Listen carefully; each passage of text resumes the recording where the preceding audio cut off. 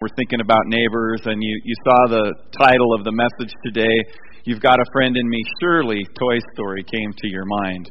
And I wonder how many of our neighbors, or how many of us as neighbors, would say the words that we just heard to those that live around us in close proximity.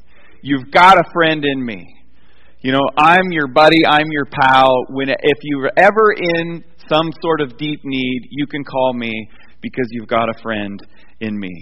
Now, when Jesus was crucified, all of his friends were absolutely devastated. They didn't know what they were going to do next. And then Jesus rose from the dead and he appeared before them, and then they were ecstatic and they were excited and they couldn't wait to see what Jesus was going to do. I mean, I wonder, I wonder if they didn't think that Jesus was going to be on the earth for another 40 years and he was going to carry out the plan. And they began wondering that. But you know what? Jesus didn't stick around for a couple decades. Jesus didn't stick around for a year. Jesus only stuck around for just 40 days. 40 days after Christ rose again, he was gone again. And before Jesus left the earth, he gathered his disciples together and he told them the plan. Okay? Jesus said, all right, guys, huddle together, right? Here's the plan. Okay? I'm leaving. I'll be back someday. I'll be with you spiritually, but I'm leaving. And as that was probably sinking in and the disciples were digesting that, they're probably thinking, well, what's the plan going forward, Jesus? And Jesus essentially said, you're the plan. You're the plan. It's you. It's you. I'll be around spiritually, but it's going to be just you. And then he gives them what we call the Great Commission. It's found in Matthew chapter 28, verses 18 through 20. The reference is there in your sermon notes. And it says this, all authority in heaven and on earth has been given to me, Jesus said. Therefore, you, my disciples, go and make disciples of all nations, baptizing them in the name of the Father and of the Son and of the Holy Spirit, and teaching them to obey everything I have commanded you. And surely I am with you always to the very end of the age. And then Jesus left. And there are the disciples. It's all up to them. Now, I want you to look at that phrase, or think about that phrase in the Great Commission. Teaching them to obey everything I have commanded you. Okay, think about that. What is the number one thing Jesus commanded us to do? Love the Lord your God with all of your heart, mind, soul, and strength, right? Love God with your everything. But he didn't stop there, right? Jesus said, and love your neighbor as yourself. Now, when I'm standing before God someday and we're having this face-to-face conversation for the first time, he's going to ask me, I think, two questions. The first question is, David, do you love me? David, do you love me? Yes, Lord, I love you with all of my heart, mind, soul, and strength. And the second question he's going to ask me isn't going to be, how big was your bank account when you left the earth? It wasn't going to be, how many weeks of, or how many hours of overtime did you put in every week at work? It's not going to be, how many different relationships, or how big was your family, or anything like that. The second question he's going to ask is this: did you love your neighbors?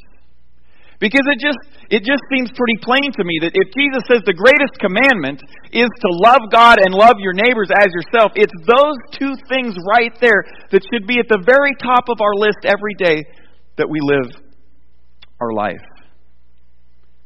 Jesus is going to ask me, did you love the Aces? Did you love the Smiths? Did you love the Trimbles? Did you love the Friedleys? Did you love Ron Haroon? And did you love Cindy? He's going to ask me that. You see, to love someone, we talked about this the first week, to love someone is to will their good as God defines good. To love someone is to will their good as God defines good. And then we talked at the very beginning about these two verses, and I love these two verses. I couldn't preach this morning without giving us these again. Acts chapter 17, verses 26 and 27 says this, from one man he made every nation of men that they should inhabit the whole earth, and he determined the time set for them and the exact places where they should live. So we all live where we live for a purpose, for a reason. And then he says this, God did this. The reason is so that men would seek him and perhaps reach out for him and find him, though he is not far from each one of us. God puts us where we should live so that as we live our lives, those around us would seek him. Think about this verse, Jeremiah 31, verse 34. There will come a day when no longer will a man teach his neighbor or a man his brother, saying, know the Lord, because they will all know me, from the least of them to the greatest, declares the Lord. Could you imagine that neighborhood? There's no teaching of the Lord anymore because everybody knows it already. Now, I recognize that in your mind you're thinking, well, that's never going to happen. I mean, I know the people in my neighborhood, right? That would never happen. That's only for the other side of glory. And maybe it is for the other side of glory, but it's not just a pipe dream. It's biblical.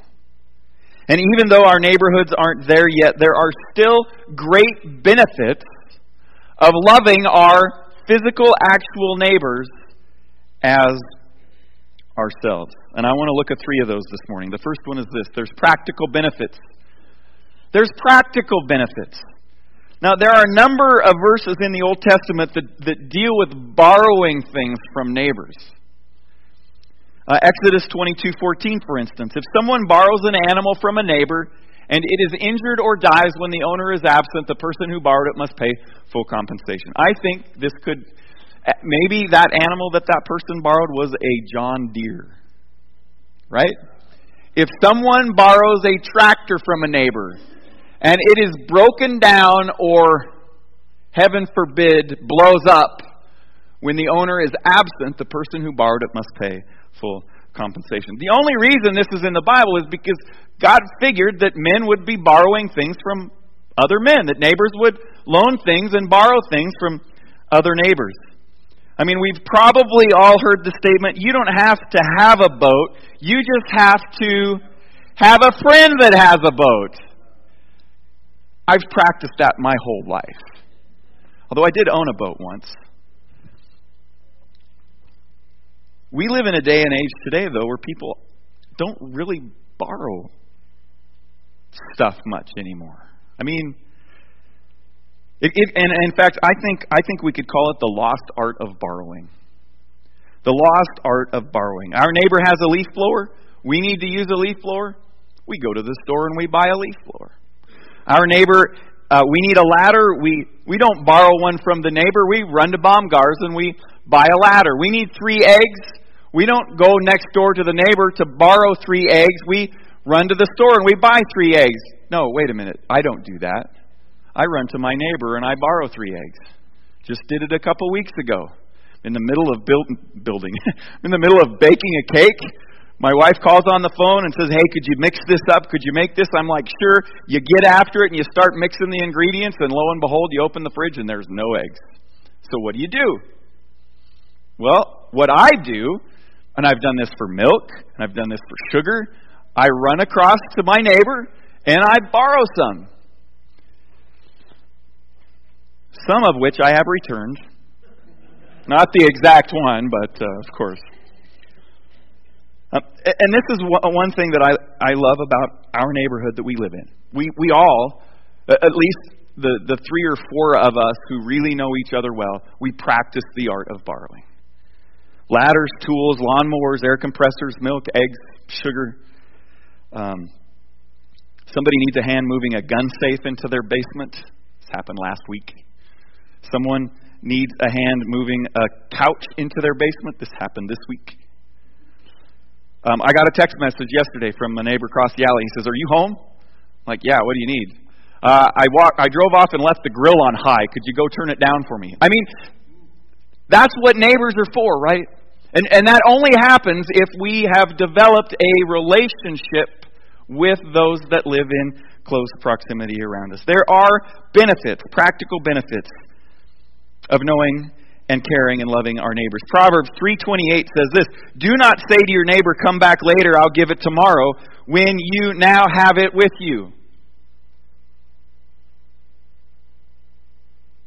course, if you're going to practice the lost art of borrowing, we also need to practice the lost art of returning things, right? If you borrow a grill, clean it. If you borrow a car, fill the tank. If you break it, replace it with the upgraded model. I've seen people do this. If we, and you loan somebody a drill and they take it and it burns up on them and they bring you back the next size bigger drill, it's like, wow, when do you want to borrow something else, right? And that's one of our worries when we borrow things, is that it's going to, if it's going to break, it's going to break when I borrow it, right? And then I'm going to have to fix it or repair it. If we use someone's place, if we live in someone's house, leave it cleaner than when we found it. Wouldn't it be great to develop a reputation like this? Wow, those Andersons, when they borrow something, they always bring it back nicer and cleaner and better and in better shape than when they took it. How many of you, with a raise of hands here this morning, how many of you live in neighborhoods where you borrow stuff from each other? Raise your hand. Yeah. So my wife is like, oh, don't do that. Don't go ask them for that. And I'm like, well, they'll just loan it to you because they feel obligated to. They won't say no. Well, then they'll say yes. I mean, what do you want me to do? They're an adult. They can make those decisions themselves, right? I mean, we in our neighborhood, there's a couple of us neighbors who, it's just standing rule. If we're gone and you need something and our garages are unlocked and or if they are, we know how to get into them. If you need something, just come borrow it. And if I need it and I go to use it and I know it's not there, then I'll give you a call. And that's happened a few times too. Hey, do you have my? Yeah, I do. I'll bring it right over. The lost art of returning things. Practical benefits to loving and being loved by our neighbors. There's also relational benefits. Relational benefits. If I asked you who are the most important people in your life today, who would you say? Your children, your parents, probably your relatives, wouldn't you? Most of us in this room would say that those who we are related to are the most important to us. But many times, I know many of you here this morning, you have relatives, but they're spread out all over the country. I mean, you may not have a relative that lives within 4 hours of your house or 400 miles. Proverbs 27 verse 10 says this: do not forsake your friend and the friend of your father, and do not go to your brother's house when disaster strikes you.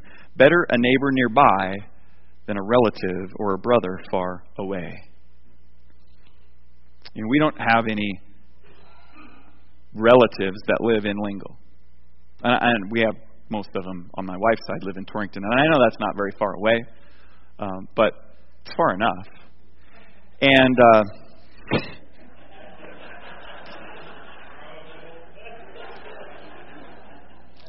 sometimes it's not far enough, actually.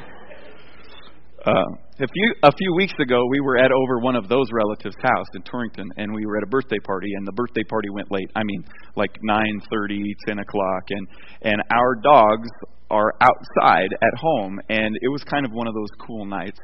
And so what did I do? I called my neighbor, and I said, hey, could you go over and let the dogs in? Sure. A couple months before that, if we're going to be gone for a day, like out of town for an all-day volleyball tournament or something, I'll give my neighbor a call and say, hey, could you let the dogs out, 3 times during the day? Yes, absolutely, for sure. I mean, how many of us have neighbors that would be willing to do that? That comes from building that relationship with them, loving them loving you, and working in life. I mean, some people go out of town and they have to kennel their dog or whatever for the day and pay for that. But with a great neighbor, they're always willing to help out. A neighbor nearby is better than a relative far away. It's very true. Now, from the beginning of this series, what we've been trying to do is to get everyone to recognize that those 8 people that live near you, we want to move them from strangers to acquaintances and then possibly one day from acquaintances to deeper relationships where you can make those phone calls, where you can go over and actually borrow some sugar. I wouldn't borrow some sugar from anybody, across the street or to the south of me. I don't know them well enough, but there are two neighbors that are within that section of 8 that I could. There are relational benefits. Take out your notes sheet, and we gave you this one more time because I'm guessing that probably a number of you have lost yours by now. And we said we were going to do this at the end of this series. We encouraged everyone to fill out this chart the first day, and the idea was over the course of the next 3 or 4 weeks to actually go and meet some of those neighbors that you didn't know by name. And there's 8 spots there. You're in the middle. And those that live the closest to you, those 8 neighbors that you have, whether you're in an apartment building above and below you and around you, that sort of thing, or you live out in the country where it's not like a city block, it's a section or 2, but you're still neighbors. Now here's what I want you to do. We're going to do this again. Take out a pen or a pencil. I'm going to give you a minute or 2, and I want you to write in those boxes the names of the people who live closest to you. And if you know of one thing that you could pray for them, I want you to write that in that box as well. Okay? Are you ready? Go.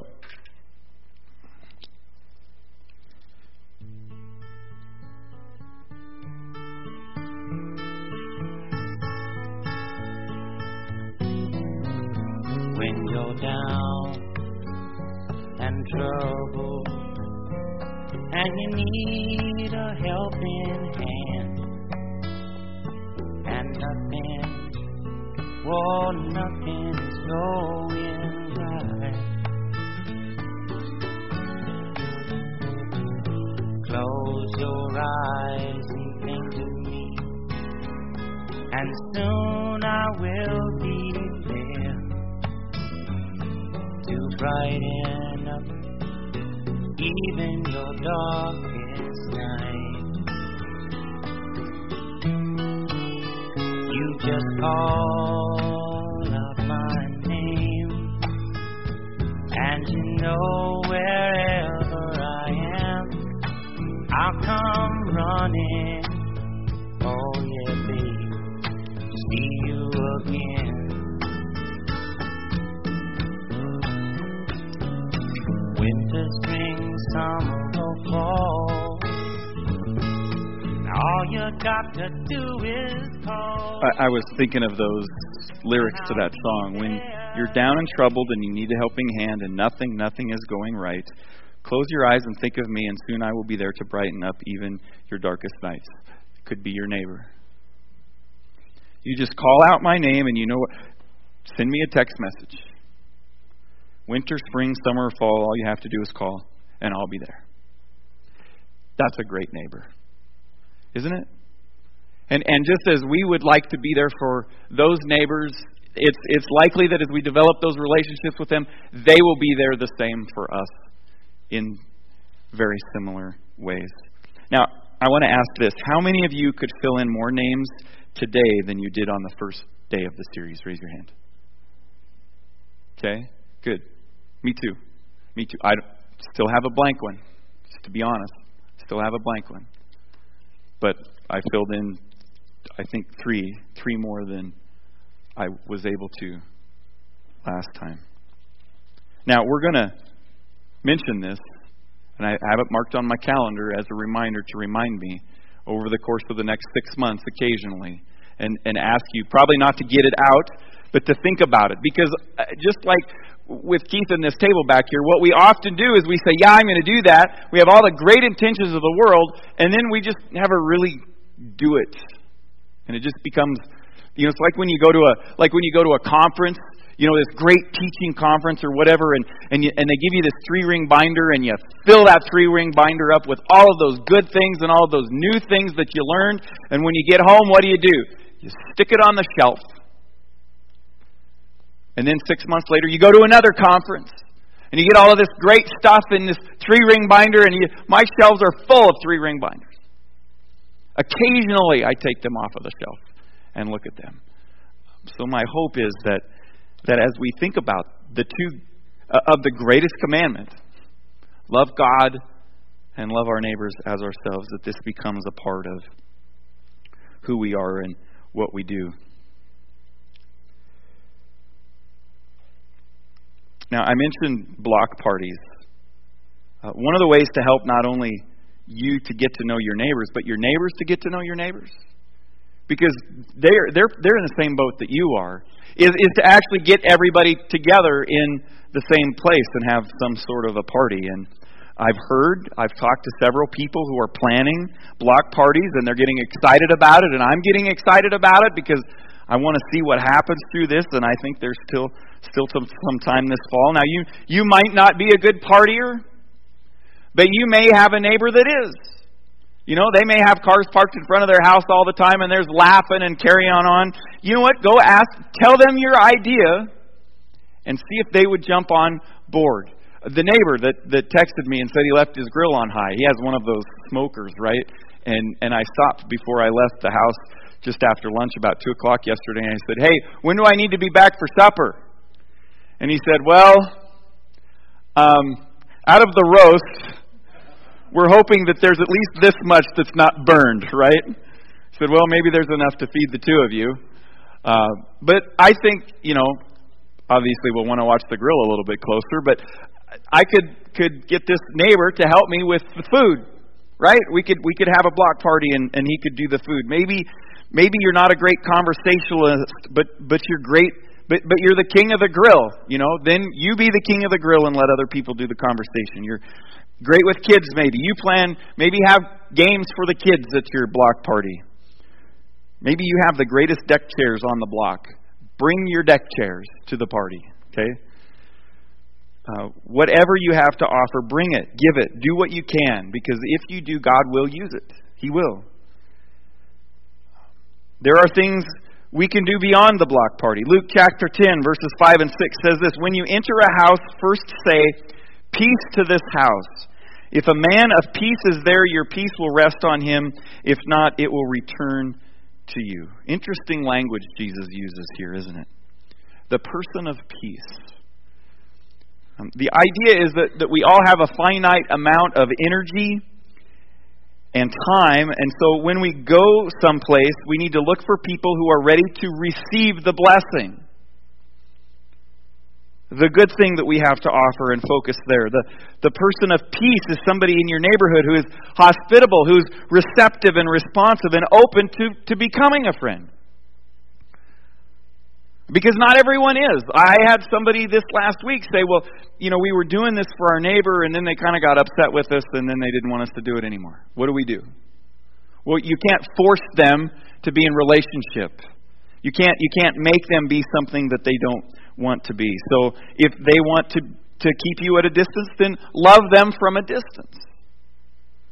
If people around you want space, give them space.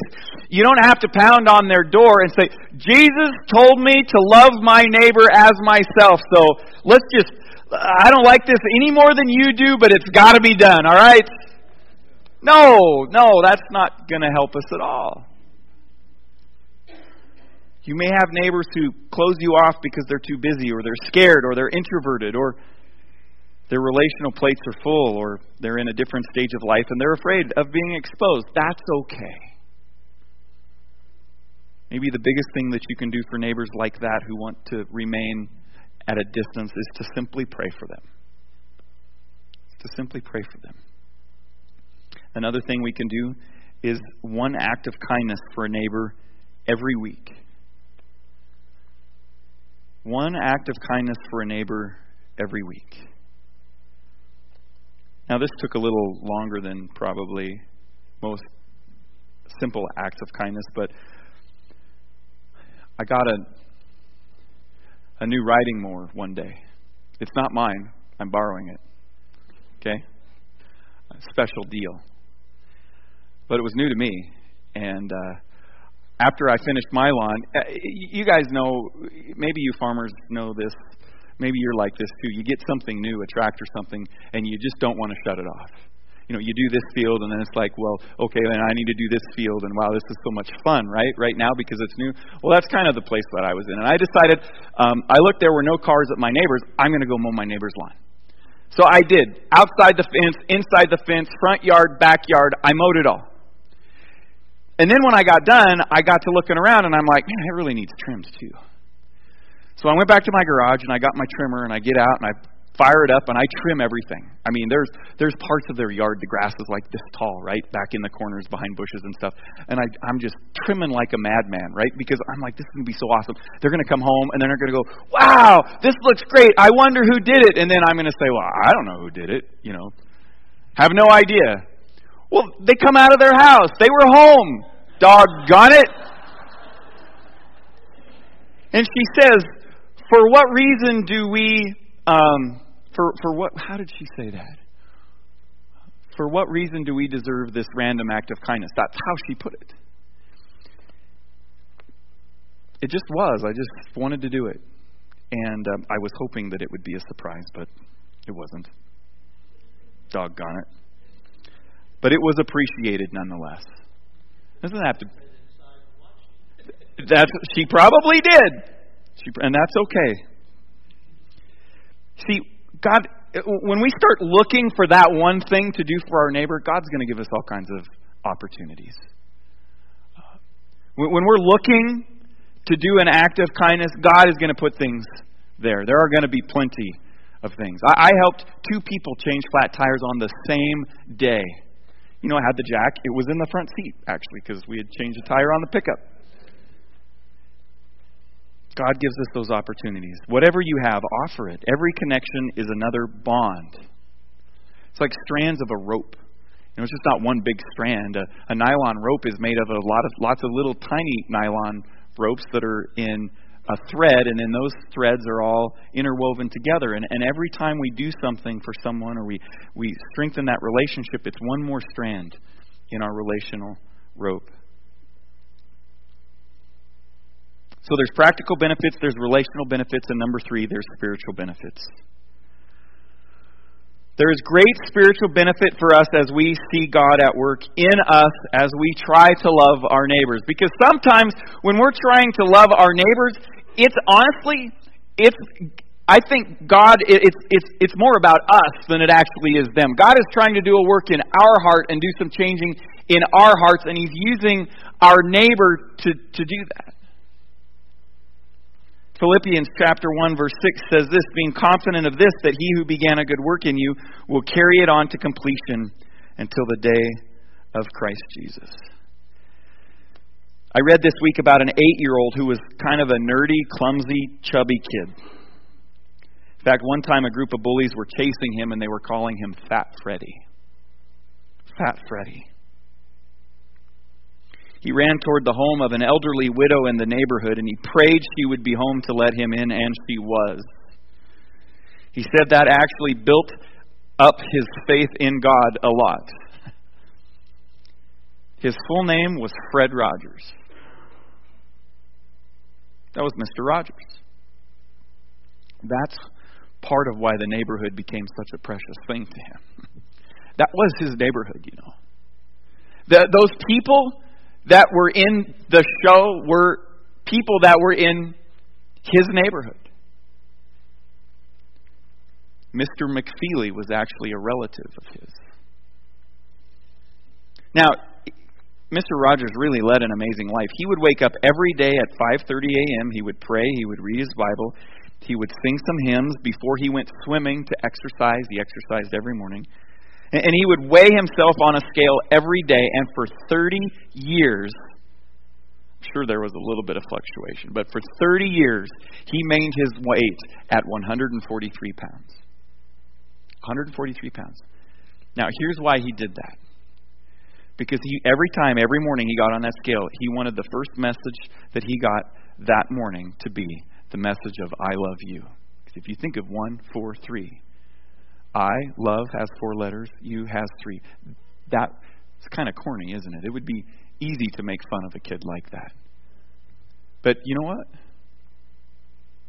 He was an easy guy to make fun of, but that's part of why he was loved the way that he was. Now, not every neighbor will like us. It's true. Remember the verse, as much as... Oh, I don't remember it. As much as it is possible, live at peace with everyone.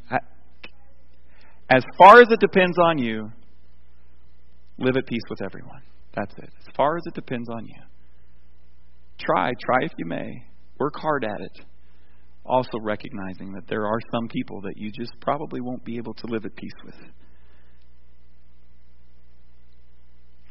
Now, not some neighbors won't like us because of what we believe or what we do because we believe, or just because. We may never really know, but we can be a positive spiritual influence in people's lives. To love them, again, is to will good in their life as God defines good.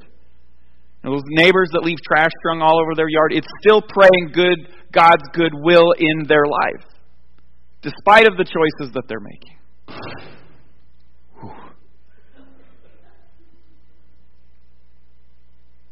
Sometimes Christians can be overzealous, though.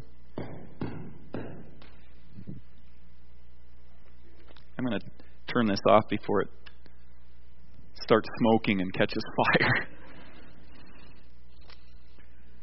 You know, sometimes we get it in our head and we sort of put the cart before the horse, and we start preaching to them before we actually know them.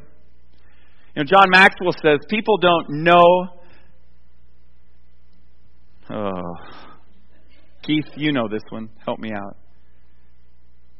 People don't care what you know until they know that you care. Right? People don't care what you know until they know that you care. And that's what I'm talking about here. Peter gives us a great guideline in 1 Peter chapter 3, verse 15. Always be prepared to give an answer to everyone who asks you to give the reason for the hope that you have. But do this with gentleness and respect. So we do need to take some initiative. When the time is right, we need to take some initiative. We can ask about their previous church experiences, if any. So did you go to church, there? And they'll tell you, no, we're not church people or whatever. Or they'll say, yeah. And then you might have the opportunity, hey, I go to a great church. We meet at here, at these times. Why don't you come to North Hills? Invite them to church. Invite them to special events. Like Kids Zone Water Day, or Kids Zone has a harvest party coming up if they have kids. The Men's Golf Day, Christmas Eve candlelight service, Easter at EWC. There are lots of opportunities that we have to invite our neighbors and our close friends to come to church with us. Tell them that you're going to pray for them. If you find out something that's pretty big in their life, tell them, hey, I'm going to be praying for you about that. Maybe ask them if you can pray for them right there. Very, very seldom will someone, no matter what they believe, say, no, I don't want you to pray for me. Yeah, would you do that? Pray for them. And then never, ever, ever give up. And when you live in one place as long as many of us have, we sort of get the thought and the idea that we know our neighbors and we know what they're interested in and what they might believe or might not believe, and we sort of tend to write them off. But you never know when God's Spirit is going to get through, and there might be some experience of wonder or tragedy or beauty that they can't explain, and this deep desire for what we have in our lives seems to rise up in them, and God gives us the opportunity to share. Practical benefits, relational benefits, and spiritual benefits. And then there's 4 takeaways, real quick here as we close. 4 takeaways from the series. The first one is this: pray for your neighbors. Put them on your refrigerator. Pray for them. Put this sheet, not that one. Put this sheet on your refrigerator and pray for them by name. Meet your neighbors. Not everybody raised their hand when I asked if you knew more neighbors today than you did 3 weeks ago. Get to know your neighbors. Organize a block party. Stop by the table. Ask Keith some questions. There's some information back there for some ideas as well. And then finally, I think this is a great thing. Do one act of kindness every week. Think specifically. When is the last time you did something positive for those that live near you? Find something. Now the question is, will any of this make a difference? I mean, really? Really? Does this make a difference? Will Vicki Rare, the assistant city manager for Aurora, the town where the two guys that wrote the book, The Art of Neighboring, that we talked about the first week and the second week, this is what she said in a letter. She wrote these two guys a letter, unsolicited. This is what she said. I've been working in the city manager's office for 13 years. This is the first time that I can remember going through an entire winter without receiving a single request for assistance in shoveling their driveway. No one has asked for help for themselves or an aging parent. Not one call. Maybe this is a coincidence, but I wonder if this is because of the neighboring movement. I guess there's no way to know for sure, but I thought you'd be encouraged. Loving our neighbors can happen in the grocery store. It can happen in our office cubicles. It can happen out on the farm. Make no mistake, the relationships that we have with those people are important ones, and they speak volumes. People in this room, these are our neighbors too. These are our neighbors too. God's plan for your neighborhood is to turn you loose. That's the plan. Let's pray. Lord, thank you. Thank you for this series and the challenge that it's been to think outside of ourselves and to not just think in general terms as far as loving and caring for our neighbors, but to think specifically about those who live right next to us. And Father, I just thank you for what you do in our hearts and our minds, for planting us where we are. Oh Lord, may those who are around us, may they reach out for you. May they find you. In Jesus' name, amen.